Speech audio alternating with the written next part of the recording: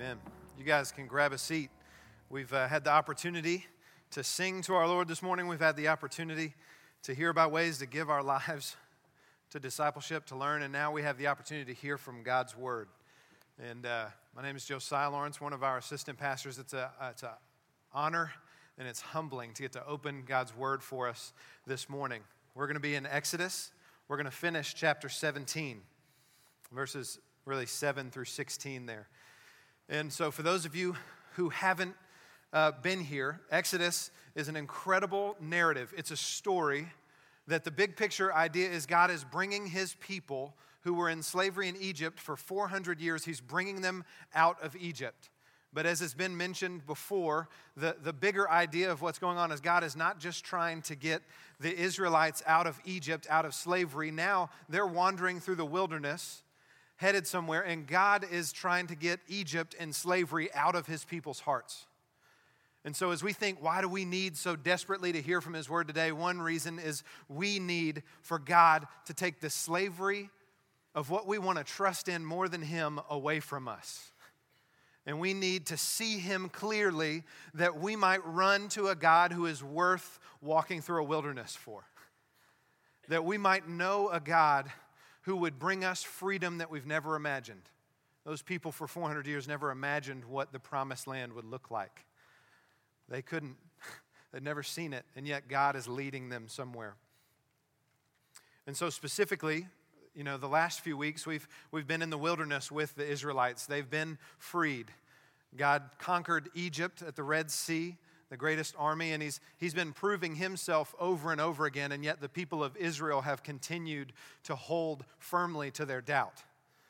They've held firmly to their slavery. Every time something comes up, they want to run back to memories of Egypt that are not true, and yet that draw them back again. They even talk about the meat pots they sat around back in Egypt, like that was really something they were doing as slaves. And yet that's what they want. They want that satisfaction that they imagined that they had. But what God has done the last 2 weeks we've been in Exodus is he's actually done that. They've accused him, and yet he has met their needs. So a couple weeks ago, God gave them manna. And he gave it to them in such a way where day after day after day, they would remember that he is the one that gave it to them. And then on the seventh day, they would remember that he provides everything they need, even rest. And that they can worship him. And then last week, Kenan unpacked for us this idea that ultimately the Israelites were accusing God and Moses of not providing and protecting for them. God's done all this, and yet again they say, you just brought us out here to die. Which is what many of us feel anytime we're in a wilderness. We just see the next 3 feet of sand. We don't see the promised land and where God is taking us.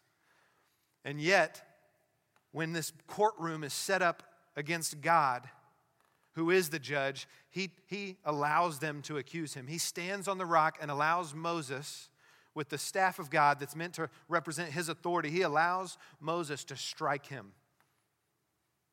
And water comes out and they're satisfied. And we see what Kenan said last week, that it points forward to Jesus Christ, who was the only one that should have never been accused and yet allowed himself to be accused on our behalf. And he was struck so that we might receive satisfaction. But this story is not just about satisfaction. Yes, they've been fed and watered. The Israelites have their immediate needs taken care of, and too often we think that's what it means to trust. And this is the only battle in Exodus. And so I thought I would share a pretty ridiculous story, honestly, of the greatest, one of the better Braveheart-esque speeches I've ever heard. And so we were in the CC's parking lot, and it was my freshman year of college, and there was about 40 of us in the dorm, as packs of young freshman college men sometimes do. We had discovered the idea of the buffet, the all-you-can-eat buffet. And we had been the whole year trying to prove that that is not a thing. There is no such thing as all-you-can-eat as a freshman in college. And so we decided we would make this what we called Operation Domination. There was 40 of us, and we decided we were going to eat the entire buffet before they could refill it. And we wanted the manager to come out and admit defeat. We wanted him to come out and surrender. And so we pull up in all of our cars to CC's, and my buddy, I won't share his name in case anyone knows him. It's pretty shameful for him, but really for all of us, but I signed up for this. He stands up on the truck. He starts pacing and pounding his hands and yelling, and all the other patrons are scurrying into CC's before we can get in there in fear and confusion about what is happening. And he's up there and he's saying, this pizza wasn't made for anyone else. It was made for us. And we will take this and we will eat all of it before they know. And we went in, we rushed in after that and then waited in line. And then it's a little anticlimactic, but about 30 minutes later, the manager came out. He didn't get on his knees or anything, which could have been fun, but he admitted defeat / asked us to leave. We considered it a victory. And this, it's a pretty silly story, and I wanted to share it, partially because what I have to say in connection to it and where the Israelites are is so heavy. I don't want us to forget it. How we see our Christianity and what it looks like to trust Christ really makes a difference. And the Israelites here, they just got their food and water. But God wants something more for them. He wants them to trust Him much more than just satisfaction. And so the question I have for us as we get started this morning is your Christianity, is it a buffet? Do you just go and get what you need and never actually put it to use? Is mostly after you spend time with the Lord, is the next best thing what we wanted after that? Was it just a nap? Or is it a battlefield mess hall where you are desperate to get what you most need because you want to use every ounce of energy it provides for what you must go about and do and be? The Israelites were happy with manna and some water, but God wanted much more for them. He didn't just want satisfaction. He wanted them to be satisfied so that they might be ready for something greater. He had called them not just to make it through the wilderness, but to get to the promised land. And what were they going to need to be prepared to do when they got there? They needed to be ready to fight. And so today, He leads them into battle. And He wants to teach them that trusting Him is much more. Yes, it's about being satisfied in Him. That's where it begins. But it's about taking that satisfaction and being sent into what He's called us to do. And it's much more than just getting what we need. So with that being said, let's stand. Let's read God's word this morning.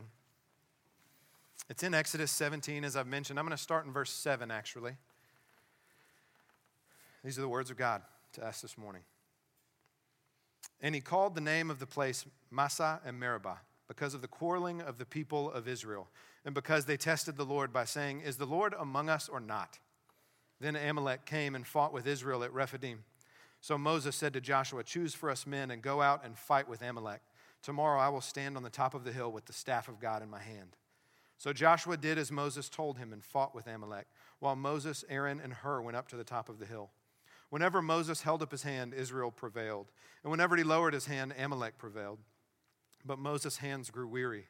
So they took a stone and put it under him, and he sat on it, while Aaron and Hur held up his hands, one on one side and the other on the other side. So his hands were steady until the going down of the sun. And Joshua overwhelmed Amalek and his people with the sword. Then the Lord said to Moses, write this as a memorial in a book and recite it in the ears of Joshua, that I will utterly blot out the memory of Amalek from under heaven.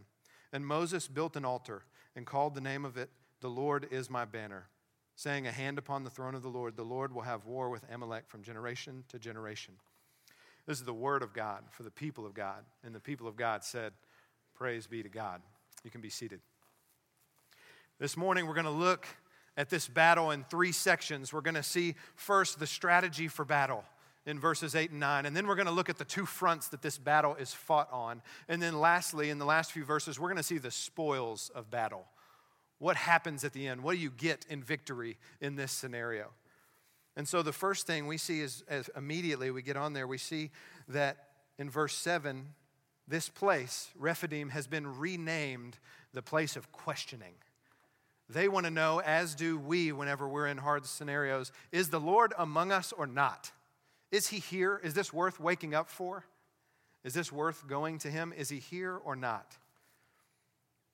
And God is going to answer them.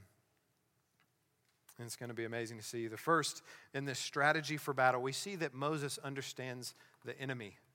And I want to help us a little bit because we don't know who the Amalekites are. We don't know that this entire tribe of people came from Jacob and Esau, these twins, and Esau rejecting what God had asked him to do and saying, no, I'm not going to marry the women who worship the one true God. I'm going to, out of anger and frustration, to maybe even to spite my parents, I'm going to marry someone who worships other gods. And this, a long time before, began the Amalekites. The Amalekites are a type of sin, a type of worldliness. All throughout the Old Testament, they show up again and again, and every time the Amalekites are there, they're directly opposing what God is trying to do in his people and through his words. The Amalekites, not only are they a type of sin, not only are they showing us, this incredible history of opposing God, but they are known to be the first that trained camels for warfare. And they're a nomadic people in the desert. So being attacked by the Amalekites when you're the Israelites who just got a drink of water and some manna, and you're weak and tired in the middle of the desert is not a very promising scenario. The Egyptians probably didn't give the Israelites a lot of swords and weapons on their way out of town. So whatever they have, they've probably made along the way. Or maybe they had them back in Egypt, but most countries don't give those they've enslaved weapons. And so the Israelites, they are desperate. And we see in Deuteronomy, it looks back on this scenario. It's 25:17. We won't turn there, but I want you to know where it came from. They look back on this and said, you remember when we were leaving and heading in the wilderness to the promised land, and the Amalekites came, and they attacked those who were straggling at the back and weak and tired. Not only are they perfectly built and made for nomadic desert warfare, but they fight dirty. They come get the people who are furthest from the cloud and the pillar of fire, who are furthest from everybody else out on their own, and they pick off the people at the back. And so this is a dire scenario. And before we even go any further, we have to see a connection there. This type of sin, this picture of sin that the Amalekites are, we need to hear that it's those who were furthest from the Lord's leadership who were easiest targets. Those who were furthest from the cloud that God was using to lead them. The ones who thought right before the Amalekites attacked that this is not that big a deal to be this far from God right now. That this isn't really going to affect my life. I can catch up with everybody in a little bit. Or the ones that said, I know I'm hurting, but I'll just kind of hang back a little bit. I won't enter into those who could help me here. I'm just in a season of busyness. I just got to do what I do. I'll head back up there to that cloud in a minute. We cannot miss that it's those that are most vulnerable. And so we don't want to make ourselves vulnerable. We want to run as close as we can, not ask how far is too far.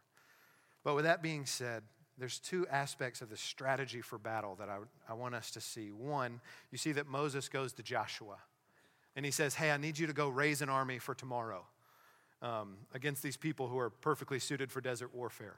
It's a high request, but it's also the first time we see Joshua's name mentioned, and his name means Jehovah is salvation. I love how God does that. I love when I'm reading his word and the impossible begins to be infused with a moment of hope. They're hopeless, and yet Moses says, who do I need to go to? Joshua's probably his assistant. He's probably grooming him to take his place someday. But he said, I know who needs to prepare the battle. Jehovah is salvation. This man who won't forget that it's not ultimately about the men you get for tomorrow. It's about the God that you serve every day. And so Jehovah is salvation, gathers men together. And that's one aspect of the strategy. But Moses is the leader. If I'm leading something, I kind of feel like I need to be down there in the middle of it. I need to be on the ground level. I would have thought that the most important place for me as the leader would be on that battlefield with the soldiers fighting against the Amalekites. But Moses prioritizes something else in his leadership. He says, I'm going to get the staff of God and I'm going to go up on this hill. And it's like amazing that I am so convicted and so ashamed that for me, so often running to the Lord in dependence and intercessory prayer is often a last resort.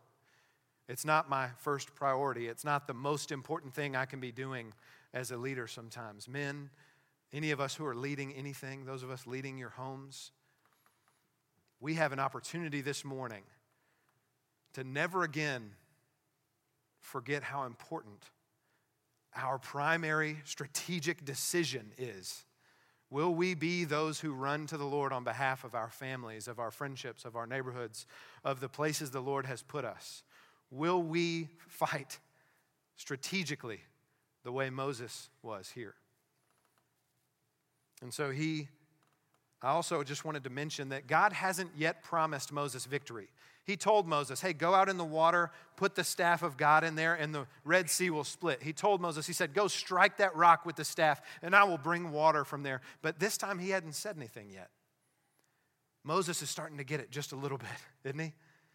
He's saying, God hasn't promised me yet, but I'm going to have faith like a child.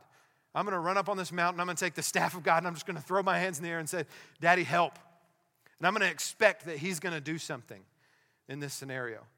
And it just reminded me, I've got 2 little kids, and it reminded me of crossing any street in our neighborhood in Memphis.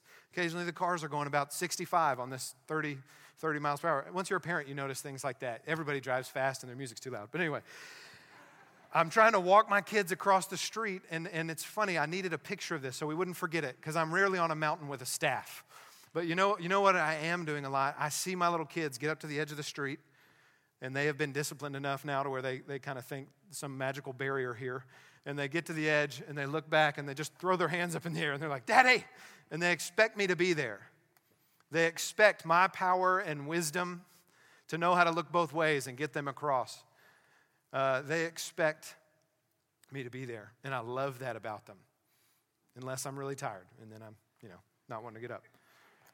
But that's what God is picturing for us. My little kids are reenacting what Moses is doing here every time they just throw their hands up and say, help, I need you. And so as we think about this, that's a strategy that we can employ. I can handle that. I don't know if I can go fight all the battles the Lord has called me to, but I can get right up to the edge of them and I can throw my hands in the air. And I can say, God, you are enough to carry me through this. I'm going to trust in you. But we're going to see there's a little more to it than we even imagine here.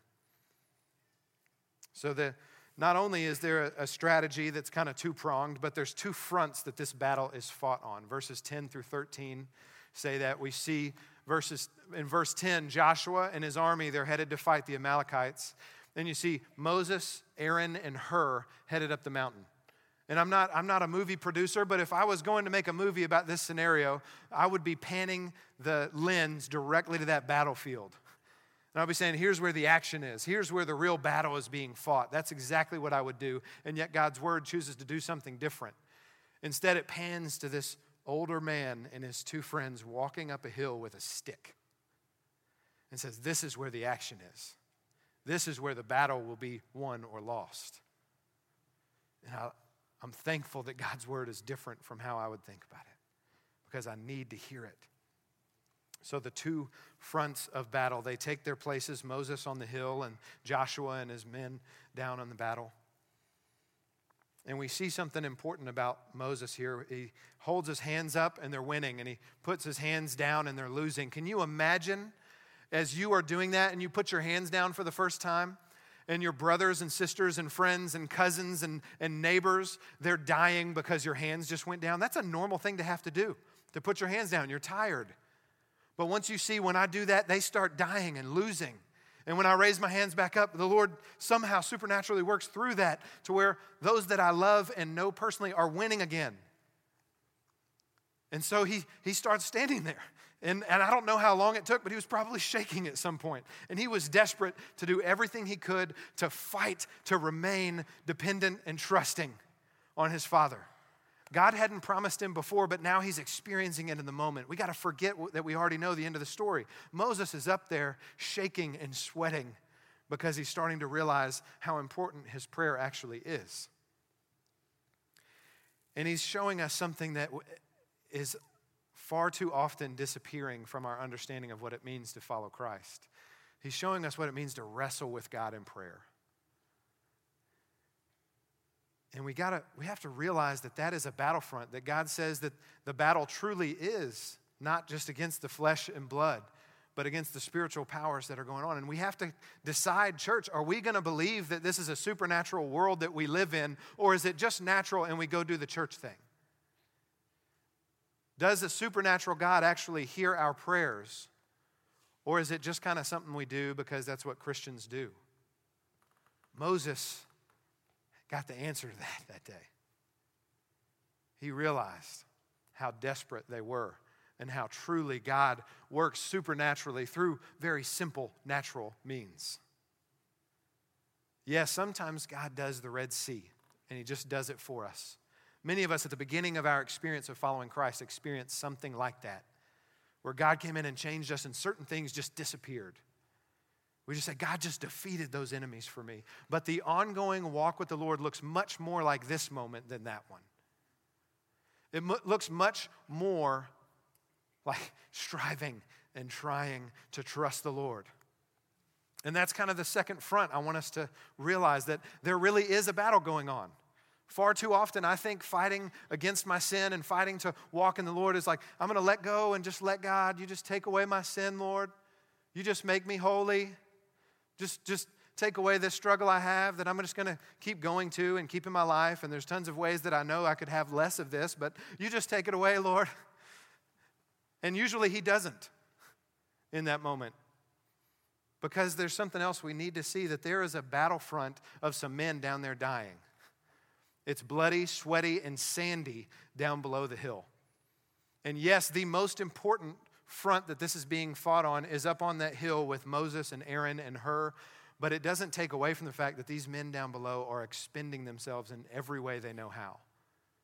They can't just look up to the hill in a worship moment. If they do, the person coming is going to kill them. And in the same way, we can't just say, God, you just carry me through this whole life.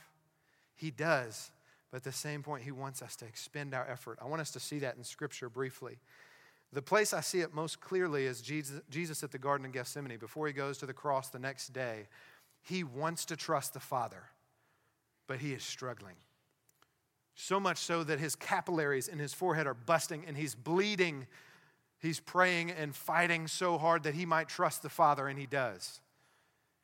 And he wins that victory for us because of that moment. And then we see again in Colossians 1:29, I just want us to see this. For this I toil, struggling with all his energy that he powerfully works within me. That's the kind of sentence that the Bible uses. I struggle with every bit of energy that I didn't earn any of. I struggle with every ounce of effort, even though I earn nothing with that effort. The battle truly is won because Moses' hands are in the air and not down. Because he is depending on the Lord and that God is strengthening them. But at the same time, it never takes away the importance of them using every ounce of energy and effort that they have. And so I praise the Lord. I thank him for this reminder because it corrects some of our false ideas of what it looks like to follow Christ. If there is a step you can take in fighting sin, and this is talking more to those who are already knowing Christ.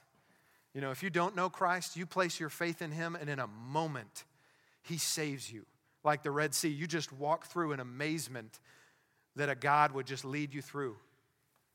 And it's his power the entire time. But James also says, if you know the right thing to do and you don't do it, that's a sin.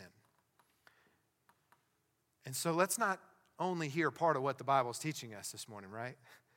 Let's remember these men are fighting. And let's think about it. If there is something I can do, even if I just have homemade weapons and I'm weak and the enemy is stronger than me, even if that's all I have, let me take every step I know completely dependent on the Lord. We need to fight on both of these fronts as Christians.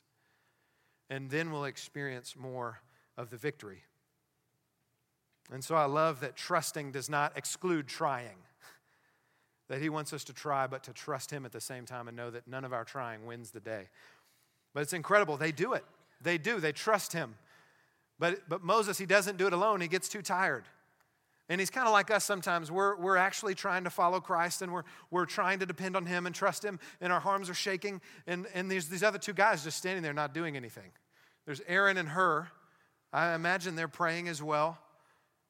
But God is really specifically working through Moses. And they're struggling. He's straining all by himself. And then eventually he really just admits that he can't do it. And I love what God's word does. It's really specific here. It says, okay, and they go get a rock that he can sit on, and they scoot it under him so that he can sit on this rock. And one guy gets on this side and holds his arm. And the other guy, he gets over on this side and he holds his other. It's like we know that he's got two arms and where they are. But it's so specific because we need to see that if we want to get to the sunset that it talks about in a minute when they win this victory. If we want to get to the end of our lives trusting and depending on the Lord, even with faith like a child, we're not going to be able to do it alone. We're going to need an Aaron and a Hur to hold up our hands at some point. And so I love that God teaches us about community in this simple way. Who's holding our hands? Who do we have that is holding our hands so that we might trust the Lord? Not just, oh, you can get through it, but you can trust him. You don't need someone to tell you, hey, quit fighting on the hill, get down there in the battle and get to work. You need someone to say, yes, that's important, but you need to trust in the Lord. Let me hold your hands because you can't. Why don't you lean on my faith a little bit and let's trust in a great God together. And he does that until the sun sets. And God gives them victory. And I love at the beginning when I was talking about the Amalekites, we realized that they should wipe the floor with the Israelites. Wipe the sand, I guess. But at the end it says, and Joshua overwhelmed the Amalekites with the sword. I love it. They experienced the victory. And I don't know what it felt like right afterwards, but I want us to talk for just a moment, not just about the two fronts that they fought on, but I want us to talk for a moment about what were the spoils of this battle. Because I imagined myself in this Israelite situation. They win. Moses is exhausted. The men on the battlefield are exhausted. They're headed back home. And you know what? They're still in the desert. And there's probably another battle somewhere soon. And so, yes, they have experienced victory, but it's coming again. And sometimes that's how it feels walking with the Lord, right? We experience a victory, and then we're just afraid for the next hard time to come. We're worried, when's that shoe going to drop? And we think that life is lived here. Well, we need to see what are the spoils of victory that God gives to his people, because those are the ones that will make us ready the next time the battle comes. You know, what we want when we're in the wilderness or when we want a battle, we just want relief. We just want it to be over, honestly. But God wants remembering. We want relief, but God wants us to remember that he's trustworthy. So what does he do? He tells Moses, hey, write this in a book and tell it in Joshua's ear. He's going to be the leader of the future. What he needs most of all is to trust me. He needs to know that I'm trustworthy if he's going to step into the promised land and everything that I've called him to do. And so he says this, I don't just want relief for you, I want you to remember. And he goes, I want you to remember that I am going to fight your battles from generation to generation. You hear that? They know another battle's coming. They just saw him win. There's some men that are probably injured coming back from this battle. Aaron, Moses, Hur, they're coming down. They're coming back to the people. They could be celebrated. And yet what they most need is to trust and remember that he's worth it. It's probably not fun carrying books around for 40 plus years in the desert. If you're a nomadic people, you only take what is absolutely vital, and yet God says, go write this in a book. Go put this down. Carry it around as long as you have to remember that I am God. And then what is incredible about this, the first spoil of victory that they get is they get to know and worship God. God reveals himself to them. And we see this because Moses goes and he builds an altar. And he says this, God gives them one of his names. This altar is named, the Lord is my banner. And so they get to know who God is. And the reality is we want relief, but knowing who God is so much more valuable. It's so much more meaningful. And this name of God helps us see that a little bit.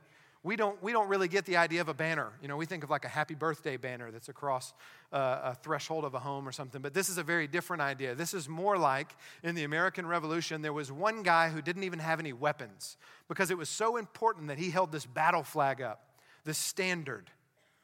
The Romans had the same thing for years and years and years. There was this standard that they held up because something would happen in battle. When life got hard, when the battle would come, smoke would be everywhere. You couldn't hear the leadership any longer because the throngs of battle were ringing in your ears. And you couldn't tell, are we winning, are we losing, what's happening? But when you saw that banner shoved up into the sky, you saw some things that were incredibly important. If you'd been separated, you saw, I'm not alone. We're still here. The entire force of our army is still here and we're still fighting. And not only that, but you knew, which way are we going? You know, hey, we're advancing. The banner is moving forward, so I want to go with it. Because no matter what it looks like in this little moment of me and the few people fighting around me, I see that we are going forward and that the Lord is our banner. And so not only is it helpful because we realize we're not alone, not only do we know where to go for protection and so that we might fight with others who are with us, but we know the Lord is our banner, leads us forward in victory. And God has said to us in Revelation over and over again, he says, and this is for those who overcome. In Romans 8, he says, you are more than conquerors. It's because the Lord is our banner. It's because he fights for us. And so what we do is we look to the banner. And so we see here that the first spoil of battle is that they get to know and worship the Lord. And they get to have remembering, which is even better than relief. What an incredible moment. And in remembering, they worship. There's an altar. What I love to see here is that they had a lot of questions in verse 7. Is the Lord among us or not? Are we wasting our time here in the desert? Are we wasting our time in Memphis and Collierville and Bartlett? Is he doing anything? Am I wasting my time waking up to try to read the Bible? Is this worth it? And so what we see here is their place of questioning, Massah and Meribah. It has turned into a place of worship and celebration. And so I want us to know, if you have questions today, maybe you don't know the Lord, maybe some of those I just said are ringing in your ears because you've been thinking that all week. We get to be reminded this morning that God turns our places of questioning into places of worship and celebration when we know him. And he wins these victories for us, so he's not afraid of our questions. We can come to him desperate. We can come to him because we want to pray more and we feel ashamed.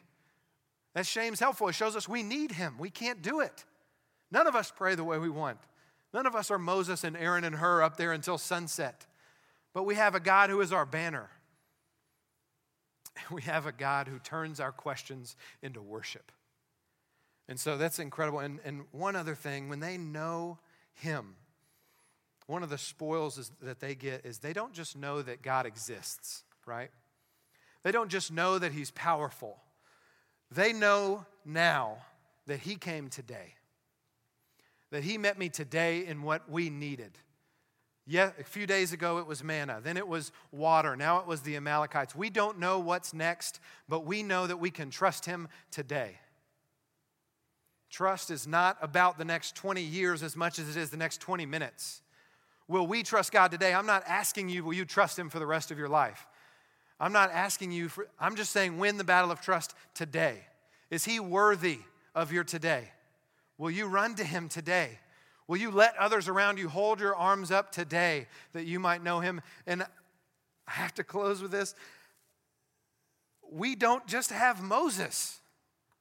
In Hebrews 7, verses 24 and 25, I have to read this for you. But he holds, talking about Jesus here, he holds his priesthood permanently because he continues forever. Consequently, he, Jesus, is able to save to the uttermost, not just one battle at Meribah, but every battle, every day for eternity because he lives for eternity. And this is why. He is able to save to the uttermost those who draw near to God, since he always lives to make intercession for us. We don't have Moses who gets tired. We have Jesus before the throne of the Father interceding for us for eternity. Yes, we can praise the Lord. Let's do it. Take a nap on that one. He's doing it. Right now, Jesus is interceding for us. When we are just as overwhelmed as they were when they saw these trained camel nomads attacking them, he's interceding for us. He knows what your battle for trust looks like right now, and he's not afraid of it. And he wants you to come to him like a child. And not just that, Moses was an incredible intercessor this day. Joshua, whose name means Jehovah is salvation, he was an incredible warrior. But we also have a greater warrior. It matters what we do on this battlefield. It matters that we exert our energy and our effort and that we spend everything. But a few chapters later in Hebrews chapter 12, verses 3 and 4, we hear this, again, speaking of Jesus. Consider him who endured from sinners such hostility against himself, so that you may not grow weary or faint-hearted in your struggle against sin. You have not yet resisted to the point of shedding blood. When Hebrews thinks about what it means to fight against sin, it's a little different than me. Hebrews says fighting against sin looks a little bit like shedding blood. And you know what? I've never actually experienced that much of a fight, and that's what Hebrews points to. But there's one who has. And we already talked about it the night before he was to be crucified. He fought the battle on the hill. And then the next day, he died on that hill. He spilt his blood. He fought both fronts of this battle for us, and he won them. He trusted his Father perfectly the night before when he wanted to find any other way. And he trusted his Father perfectly on the cross when he spilt his blood that we might not just be satisfied, but sent into his purposes for us. So as we close, I wanted to just remind us of one thing. That story where I'm walking my kids across the street holding their hands. There's one thing I can't forget. And you learn it pretty quick as a parent. The first time you walk them across the street, just like us, they get pretty confident about halfway. They let go of your hands and they just start sprinting. Our battle for trust, my children's battle to get across that street safely is not about how hard they're holding onto my hands, but how much of my strength is holding on to theirs. And in the same way, it is not so much us winning this battle by how much we throw our hands up and how strongly we hold on to our Savior, but how strongly he has held on to us. Because he is interceding for us, and he did win the victory as our warrior. Let's pray. Let's ask him to let us believe this and do things we already know. Let's be those who battle in prayer. Let's pray with me now. Father, thank you for who you are. Thank you that you hear us, Lord. Thank you that you fight our battles from generation to generation. Thank you, Father, that you are the God who intercedes for us. You came down and you understood what it meant to live a life and struggle with sin and selfishness and all these things, and yet you won the victory perfectly, and you went to your Father in heaven, and you intercede for us. Your Spirit prays for us with groanings too deep for words. Lord, we want to meet you in those prayers. Lord, we want to come to you like little children and throw our hands in the air and say, Father, we expect you. Come get us. Lead us through. And don't just give us relief, Lord. Let us remember. Let us remember why you win these battles, Lord, so that we can know you in your presence. Lord, we worship you today. Even now as we continue to worship you in song, Lord, draw our hearts to you. We pray this in Jesus' name. Amen.